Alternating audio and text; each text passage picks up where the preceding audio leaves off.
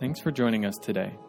Our church exists to give everyone, everywhere, every reason to know Jesus. You can learn more by connecting with us on Facebook at Journey Fellowship Denton. Thanks again for joining us and enjoy today's message. I started a message last week and I didn't get to finish it. And some of you were thankful that I didn't get to finish it because we would have still been here. So we cut it in half, and this week I'm going to give you the second part of the good life. If you open the New Testament, you'll find something that's very important, especially when you get about 4 or 5 chapters in. You'll realize that the greatest sermon that was ever preached, Jesus standing upon the mount, began to teach and to show people something that was very, very important, that was contradictory to what most everybody believed.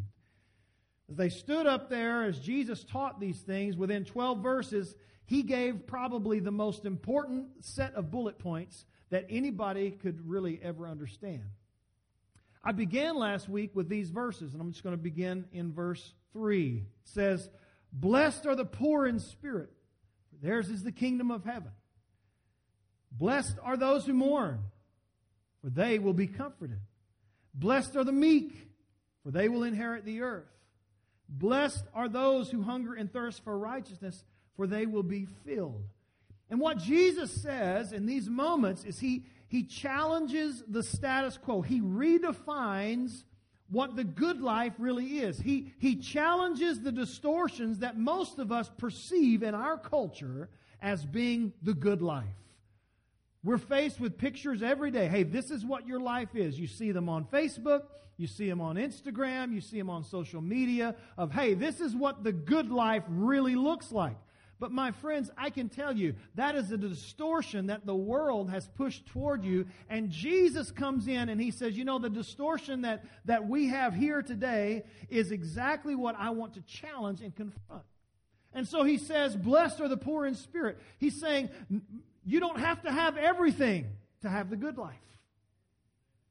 He says, blessed are those who mourn. Your life doesn't have to be absent from pain in order to have the good life. Blessed are those who are meek. Blessed are the meek. You don't have to push your agenda. You don't have to force your way to the front of the line in order to have a good life. Blessed are those who hunger and thirst for righteousness. Did you know you can serve God and make Him a priority and you can still enjoy the good life? And that's what Jesus does. He confronts. And in the first 4 verses of that sermon, his first 4 bullet points, He teaches us what it means to really have the good life. And then He goes on, and I'll just start into it. Verse 7, He says this. He says, blessed are the merciful, for they will be shown mercy. If there is any assumption that needs to be destroyed in our society or in our culture, it's this one. It's the idea that being merciful and kind cannot lead you to a good life. You see, our culture is the marketplace for offenses. We live in a society where everybody is offended by everything. You're offended by what you read online. You're offended by what the newscaster says. You're offended by what someone says that you took the wrong way. It is a marketplace of offenses out there, and a lot of people go through and fill their shopping cart every day with the offenses that they have out there in life. Where something that's said that's so innocuous becomes huge, and there is this thread that goes through in this post or on the bottom of that Facebook picture, and all these people are chiming in with their own opinions, and the same thing on any social media. And if you're not on social media, you can do it by the telephone, you can do it by email, and you can do it through text, and these long texts, because we take these offenses. We live in a society that says, I just can't let this go. I can't let this slide. I mean, I'm going to get the last word. Surely none of you would ever say that. I'm going to get the last word. I'm going to do something because they have it coming, and that's kind of the way that a lot of people live. They live with this mentality, with this myth that says that good guys always finish last, that kind people or merciful people or good people will never win. And that's the myth that we have. And if you're taking notes, that's that. Good people just don't win. They can't win. You have to come back. You have to one-up everybody. And we live in a world that just says, take no prisoners. Don't be merciful. And that's when Jesus steps in and He says, blessed are the merciful. Blessed are the merciful. The word merciful is the Greek word elamon. It means to wash away. It means to wipe away. There's no shortage of people in the world and in this room lining up for mercy. Everybody wants mercy.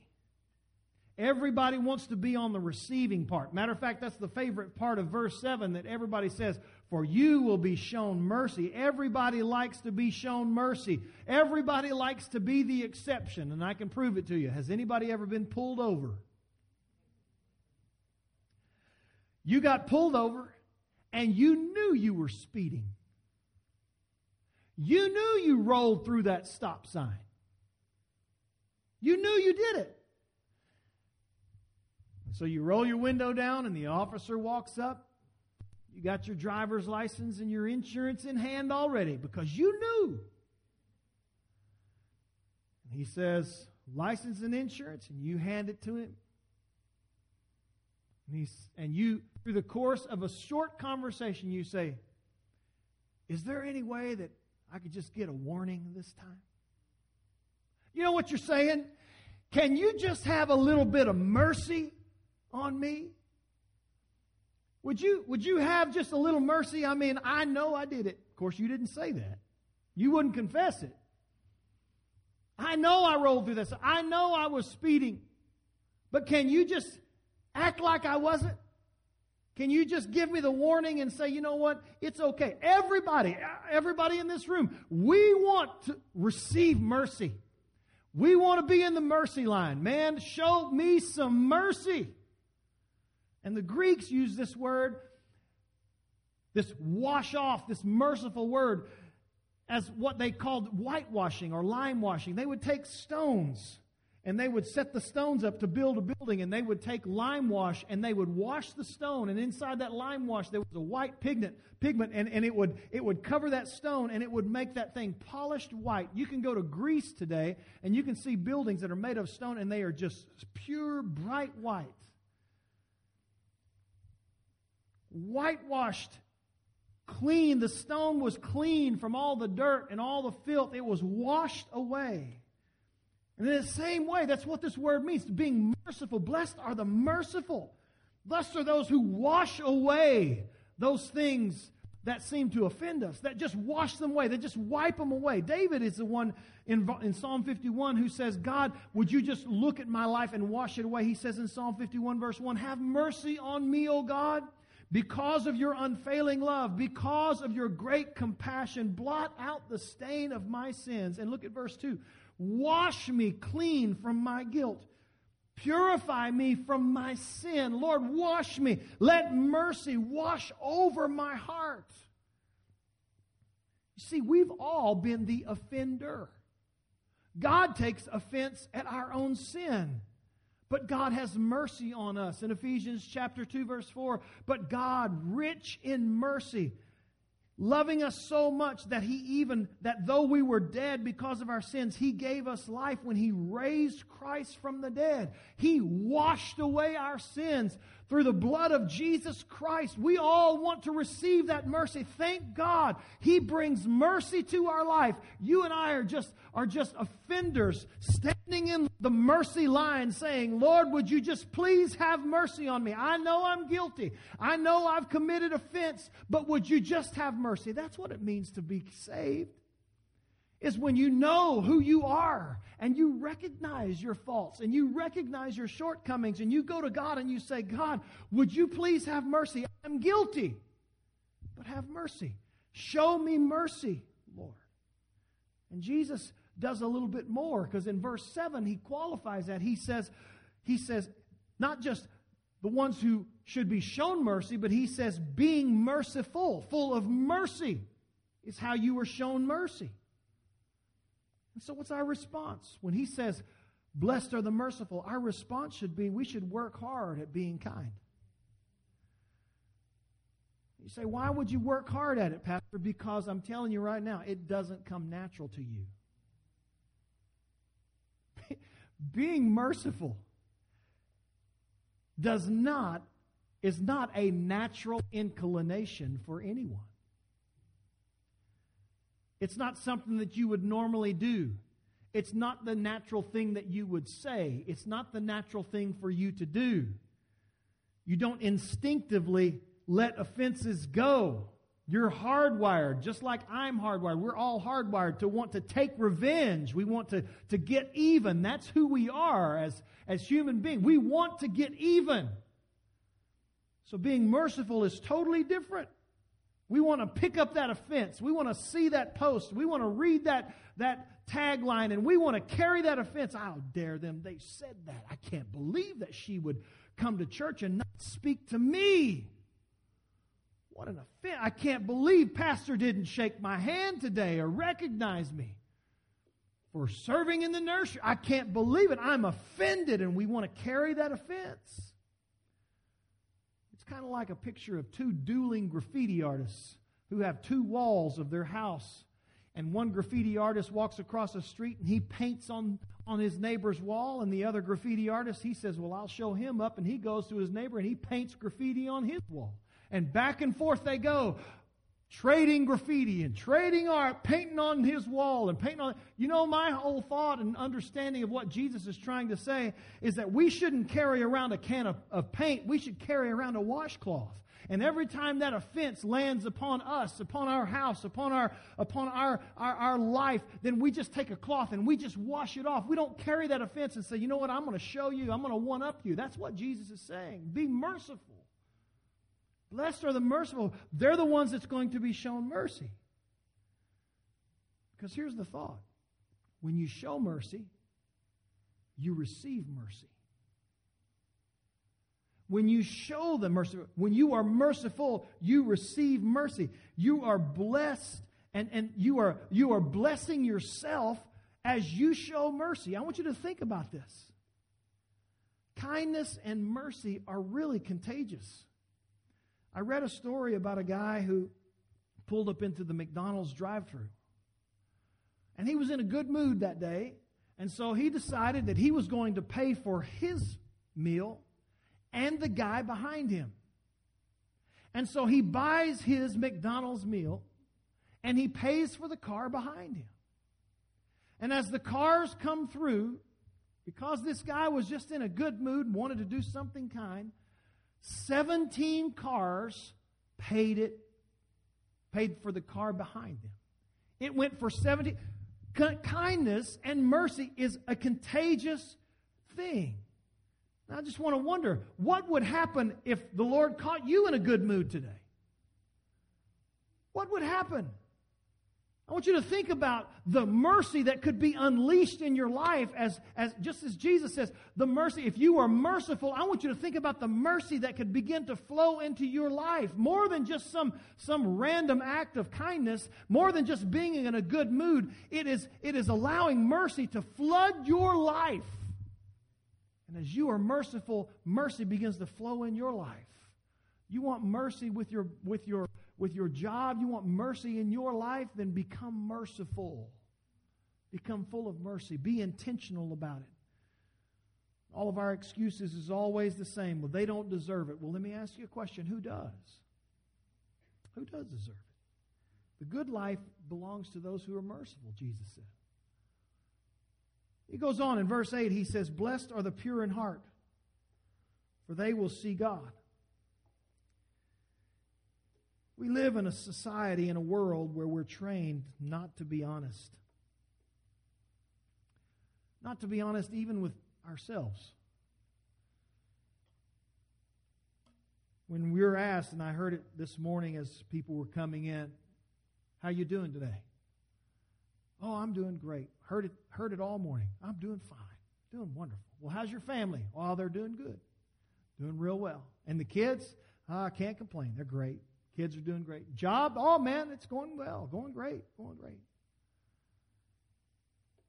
We're constantly trying to project an image that our life it's fine. Everything is great. We project one way to one group and we project it another way to another group. We're constantly trying to show people how true blue we really are. I mean, we're perfect. One way that I've noticed that people project their life and how great things are is when you pull up to a light and you see people projecting their family with stick figures on the back of their minivan glass. There's the dad stick figure, and he's smiling. He's just so happy, and he's holding mom's stick figure hand. They're happy. Their marriage is wonderful. And as I sit there at the light, I'm looking in little Johnny's stick figure. He's doing good. Man, the kids are great. And then they also put the little dog on there, the dog stick figure. How wonderful. What a beautiful family. Everything, that family must just absolutely be perfect. I mean, what could be wrong with that family? Here's the thing. We always try to project that we're perfect, that we're pure, that nothing is wrong, that everything is just exactly fine. I'll just ask you this question. How many of you in this room are married? Raise your hand if you're married. You put your hand down. I want you to know, everybody that raised your hand, we all know that you have marriage problems. We all know it. We all know it. You say, well, Pastor, I ain't got no marriage problems. Yes, you do. She just hadn't told you yet, but you got them. You got them. It's not perfect. We all know that. Don't try to act like it is. Don't cover it up. You know, another thing you see on the back of minivans or on the back of any cars, my son is an honor student. Isn't that fantastic? Have you noticed nobody ever puts, my son flunked junior English? Nobody says that. They don't put that on there. Nobody does that. Nobody puts the picture of the stick figures where she has a knife hanging over his head. Nobody puts that on there with blood dripping. Nobody does that. Why? Because we want to project that everything is right, everything is pure. We live in a world whose economy is built around things that are not authentic. We have artificial intelligence. We have artificial ingredients.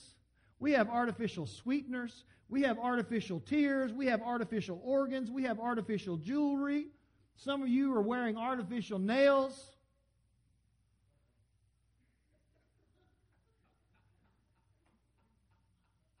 That's all right, because some of you are wearing artificial hair. You got artificial plants in your house. You have artificial fabric. Some of you are going to put up artificial Christmas trees this year. And some of you, I don't know why, but you're going to eat artificial meat.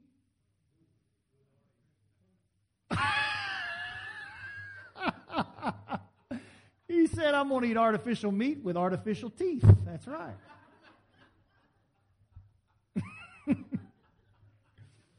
Our economy is built on things that are artificial. It looks great, but it's not real. Some of you, and some people even have a relationship with God that's artificial. You going to let me preach now? I made you laugh, so now I'm going to get after you. You can have an artificial relationship with God. Some people even attend artificial churches. You know how I know they're artificial? Because they look great, but the most important real ingredient's missing, the presence of God. Everything looks wonderful on the outside, but the real stuff is not there. It's fake.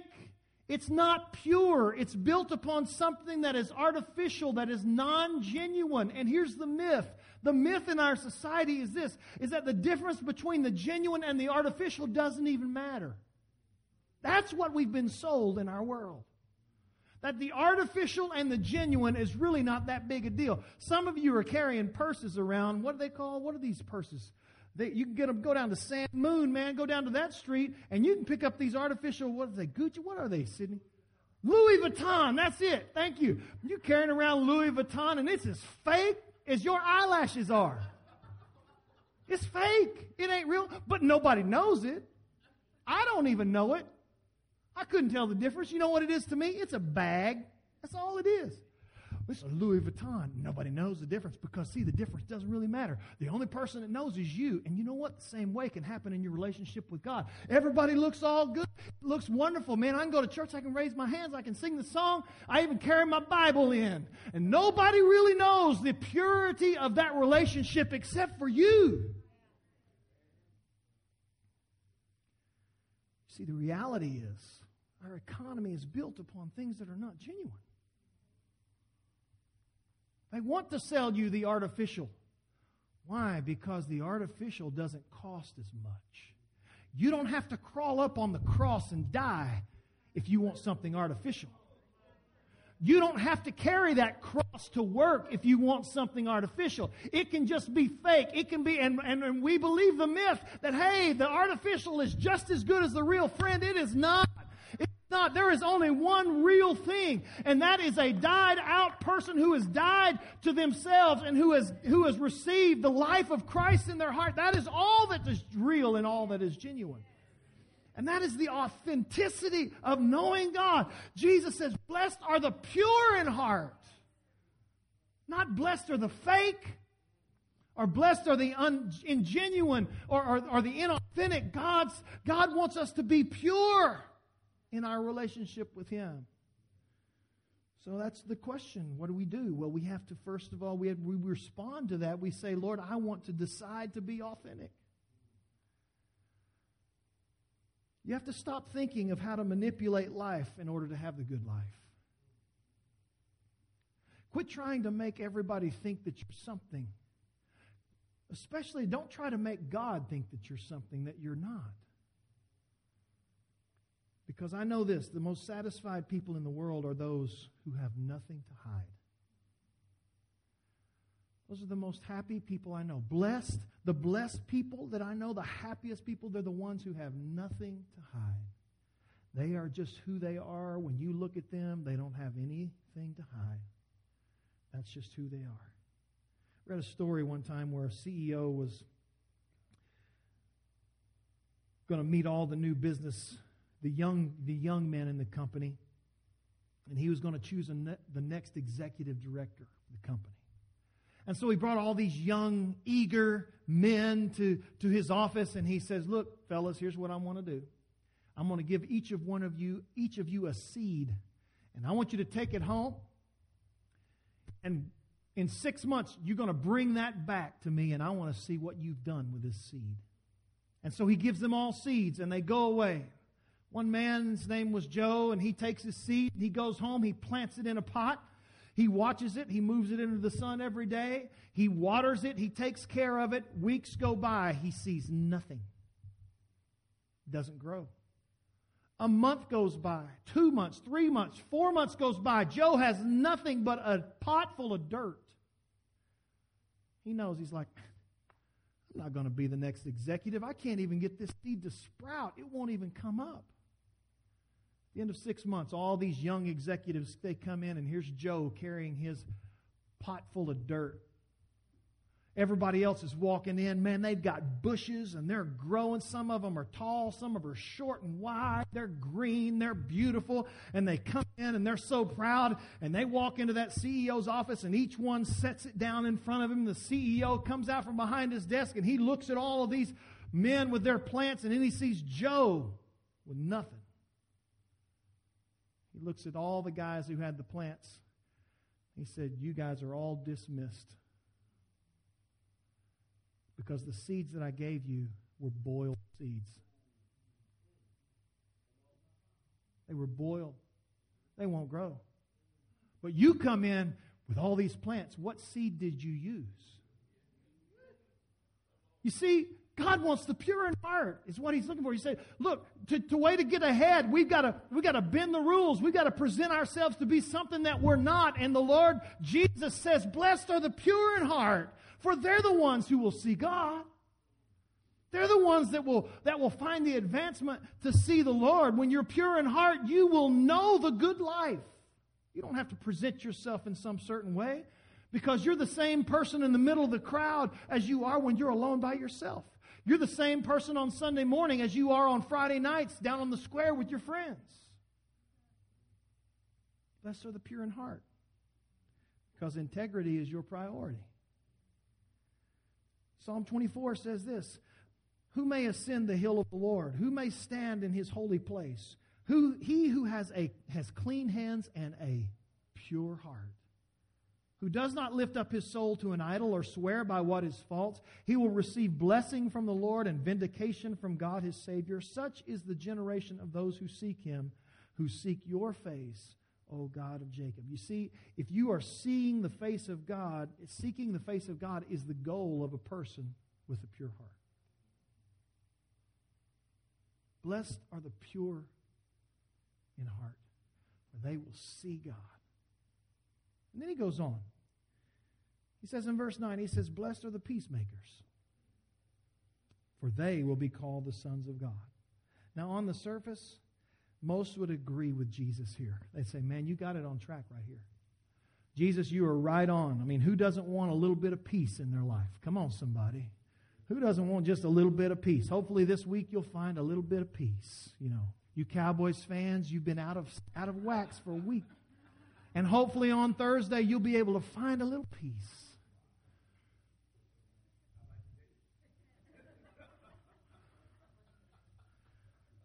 I don't think it's going to happen today, because I know who they play. Yeah, you might be praying another week for that peace, Cowboys fans. I think the Vikings are going to toss you over today.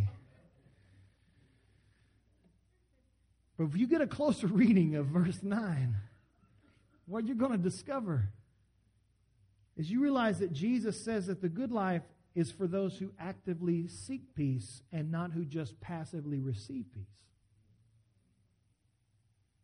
He says, blessed are the peacemakers, not blessed are the peace takers. There's a difference between the people who walk in the room and bring peace to the room and the people who just want to come to the room that's full of peace. Big difference. A closer reading, you will see that. And see, here's the myth. Here's the myth that the world tries to push toward us. It's that if you don't fight for yourself, nobody else is going to fight for you.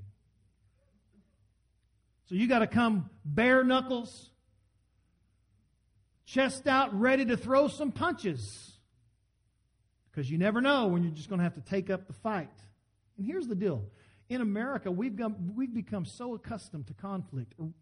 You know, we live in constant conflict. We're used to conflict all the time now. We have political conflict. It is unavoidable. You see it everywhere. We feel the conflict. You have an ideological divide, and you can feel that conflict there. There's marriage conflict like never before. You have church conflict that goes on all the time. Praise God that this is not one of those churches, but we see it all the time. There's conflicts within the church. Americans have become used to being in conflict, and here's how I know that. Of the 246 years of American history, there have only been 15 years in America's history that we have not been in a war. Did you know that? Only 15 years America has not been in a war, involved in fighting somewhere on this planet. So what is that, 231 years? All America knows is war, fights, conflict, battle, loss. So how do you respond to that? Blessed are the peacemakers. Well, here's how you do it. You remember that there's no future in fighting. There just is no future in fighting. Because whenever there's a fight, there's always at least two losers.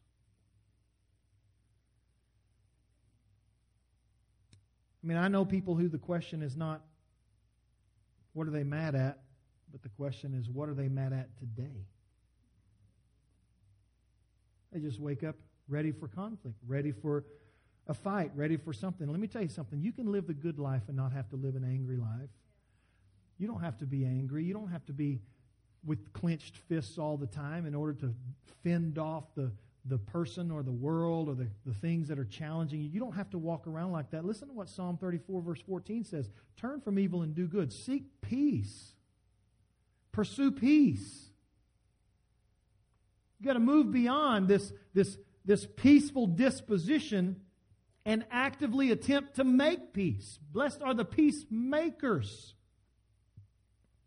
The ones who seek reconciliation. The ones who seek a truce. The ones who seek peace are the ones that Jesus is talking about. You should be the first one. Here's how it works in our own lives. If you are in conflict in your marriage, here's how it works. You should be fighting to see who can say you're sorry first. That should be what the fight's about. Well, wouldn't that change our homes? Wouldn't that change our marriages? No. I'm sorry. No. Let me say it first. Let me apologize first. Let me try to make things straight first. You see how that flips it up on its head?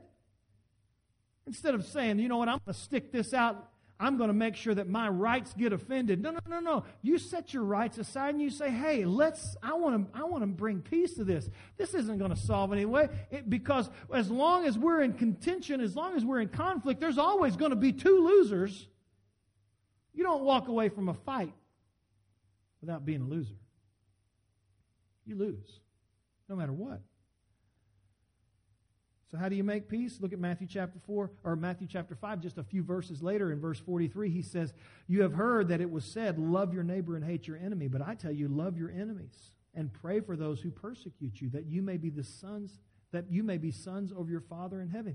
Peacemaking is the mark of God's children. It's the reflection of God's character. Anyone can live at peace with people they like. But it takes the power of the Holy Spirit to live at peace with people that they don't like. Blessed are the peacemakers.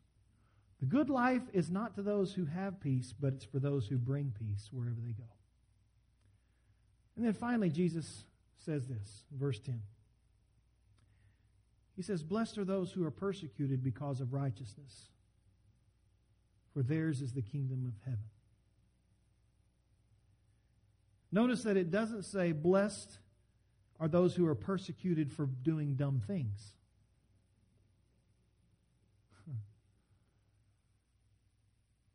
We do dumb really well. I know we do at my house. It happens. I've told my kids, hey, look, 5 seconds of dumb can ruin your life. So don't do dumb. Even though you're good at it, don't do dumb. The persecuted ones that Jesus admonishes, he says, blessed are the persecuted, are those who do it for the right reasons. They're in the right. They're persecuted for doing something right, not for doing something wrong. But the myth is that the best life and the good life is only for those who are in the majority. The good life is when you are in the majority. That's because when you're in the majority, then you don't have that persecution. You don't have the pressure. Nobody's challenging you. Nobody's challenging your ideas because it's the majority. Everybody just kind of goes with the flow because this is what we all believe. This is what we all think about. This is what we all stand for. And everyone who doesn't like you, well, they just keep their mouth closed because you're in the majority. Let me tell you, everyone doesn't have to like you in order for you to have the good life. Not everybody has to agree with you in order for you to still have a good life. They don't have to think about God the same way that you have. So you're going to sit down at a table this next week, this Thursday, Friday, whenever, and you're going to sit down with family members that don't have the same opinions that you have. They don't have the same beliefs that you have.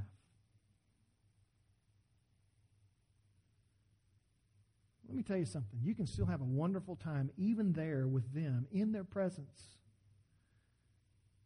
Because your ideas don't have to be the majority consensus. So how do you respond? Well, you do what is right no matter what. You do what's right no matter what. Pressure in our life can either produce a pro or it can produce a con. It's your choice. But when that pressure is on, you have to know that I am going to determine to do what is right no matter what. Right decisions might cost you something, but right decisions will allow you to live the good life. Jesus said, blessed are those who are persecuted, looked down upon, talked about because of righteousness.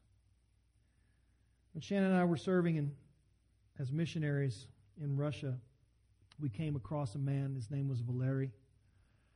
He's an incredible guy. He was a leader in one of the churches that we spoke about. And we were sitting at lunch with him one day.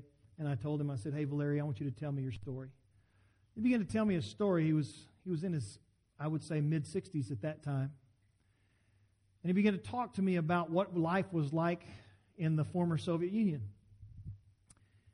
He said, when I was a young man, he said, I came to know the Lord because of a Bible someone had snuck into our country and that I had read. He said, I gave my heart to Jesus. He said, it transformed everything about me.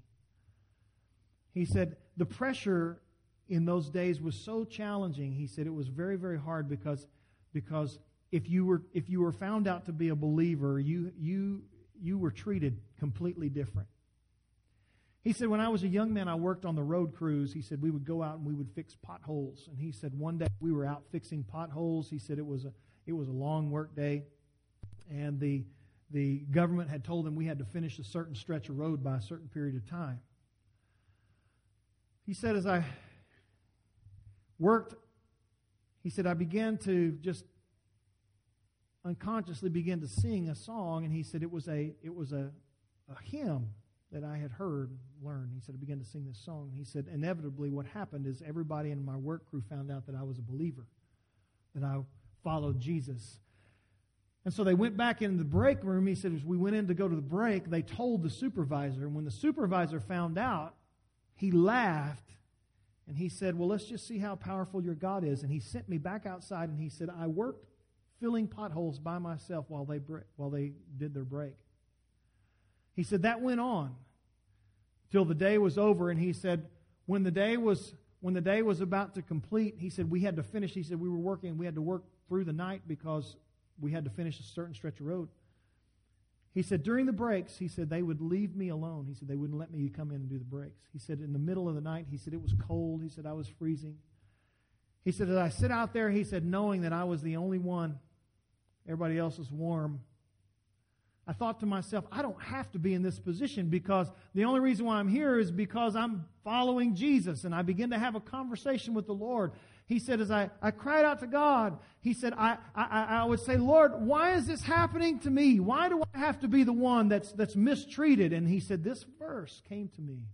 Blessed are those who are persecuted because of righteousness. He says, as I thought about that, he said, I remembered the second part of it. He said, for theirs is the kingdom of heaven. He said, I worked all night long singing my hymns and saying this verse and these parables. He said, and I began to speak the Beatitudes over and over again. He said, my tears, he says, as I began to worship the Lord, they thought I was crying because I was outside working. He said, I was crying as I was worshiping the Lord, sitting on the edge of a jackhammer, he told me. busting out the broken pieces so that we could feel it. He said, as I cried and wept, he said, the tears were freezing to my face. And he said, I worshiped the Lord all night long. He said, they came in, we finished the road that next morning. He said, and I realized what I had done. He said, through the persecution, I had shared my faith. He said, I didn't see anybody give their heart to Jesus, but he said, I had shared my faith. He said, because I knew Jesus was with me. Blessed are the persecuted, for theirs is the kingdom of heaven. Blessed are the poor in spirit. Blessed are those who mourn. Blessed are the meek. Blessed are those who hunger and thirst for righteousness, for they shall be filled. Jesus turned it up. Blessed are the merciful, for they will be shown mercy. Blessed are the pure in heart. They will see God. Blessed are the peacemakers, for they will be called the sons of God. And blessed are those who are persecuted for righteousness' sake, for theirs is the kingdom of heaven. Jesus turns the myth of the culture on its head, and he challenges us to think about what the real good life is, not what the world tries to tell us it is. Let's bow our heads. Regina, would you come?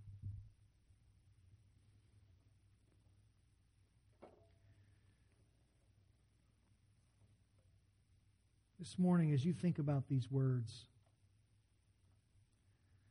I know that what I have said today to some of you has been very applicable in your own life. And I want us to just take a moment, and I want to allow the Holy Spirit to just speak to you. I want him to challenge you. Because some of you have been thinking this image of what the good life really is, and it's been a myth. It's a mirage. It's what the world has told you the good life is.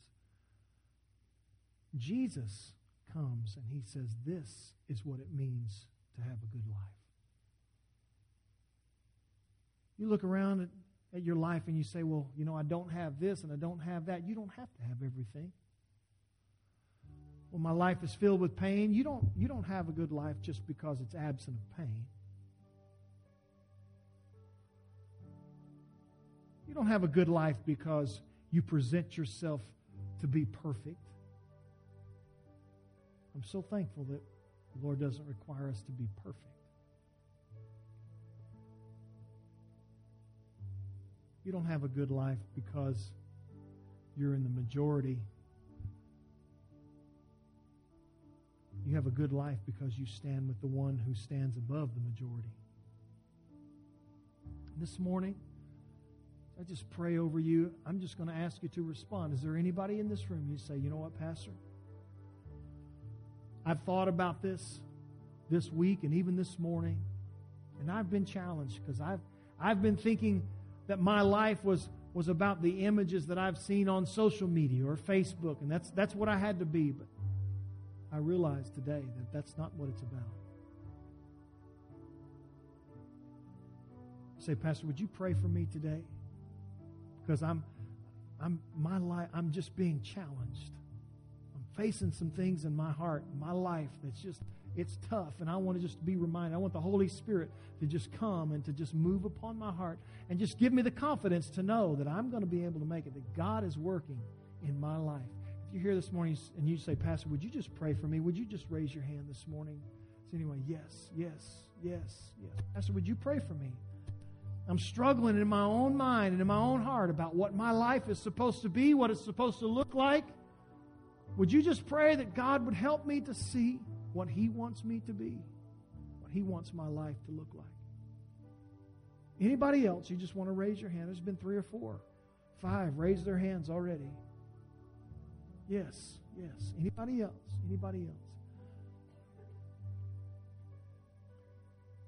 Here in just a moment, here's what I'm going to ask you to do. We've got plenty of time.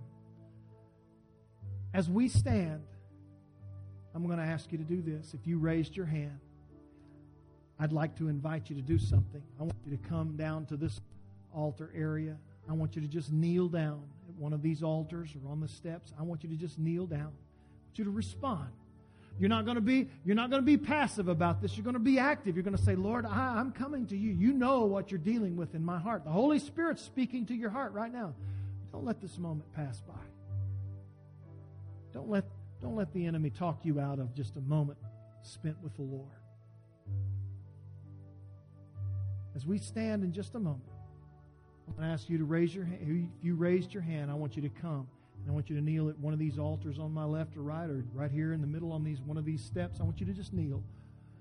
And I want you to take a moment with the Lord. And I'm going to pray over you as you come. Don't be surprised if others might follow right behind you. They may pray behind you, asking the Lord just to give you strength, give you direction.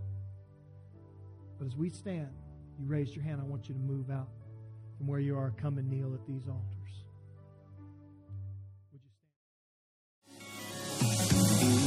Thanks for listening to this message. If you were blessed by this ministry, we want to encourage you to share it. And if you don't have a church home, come join us any Sunday at 10:30.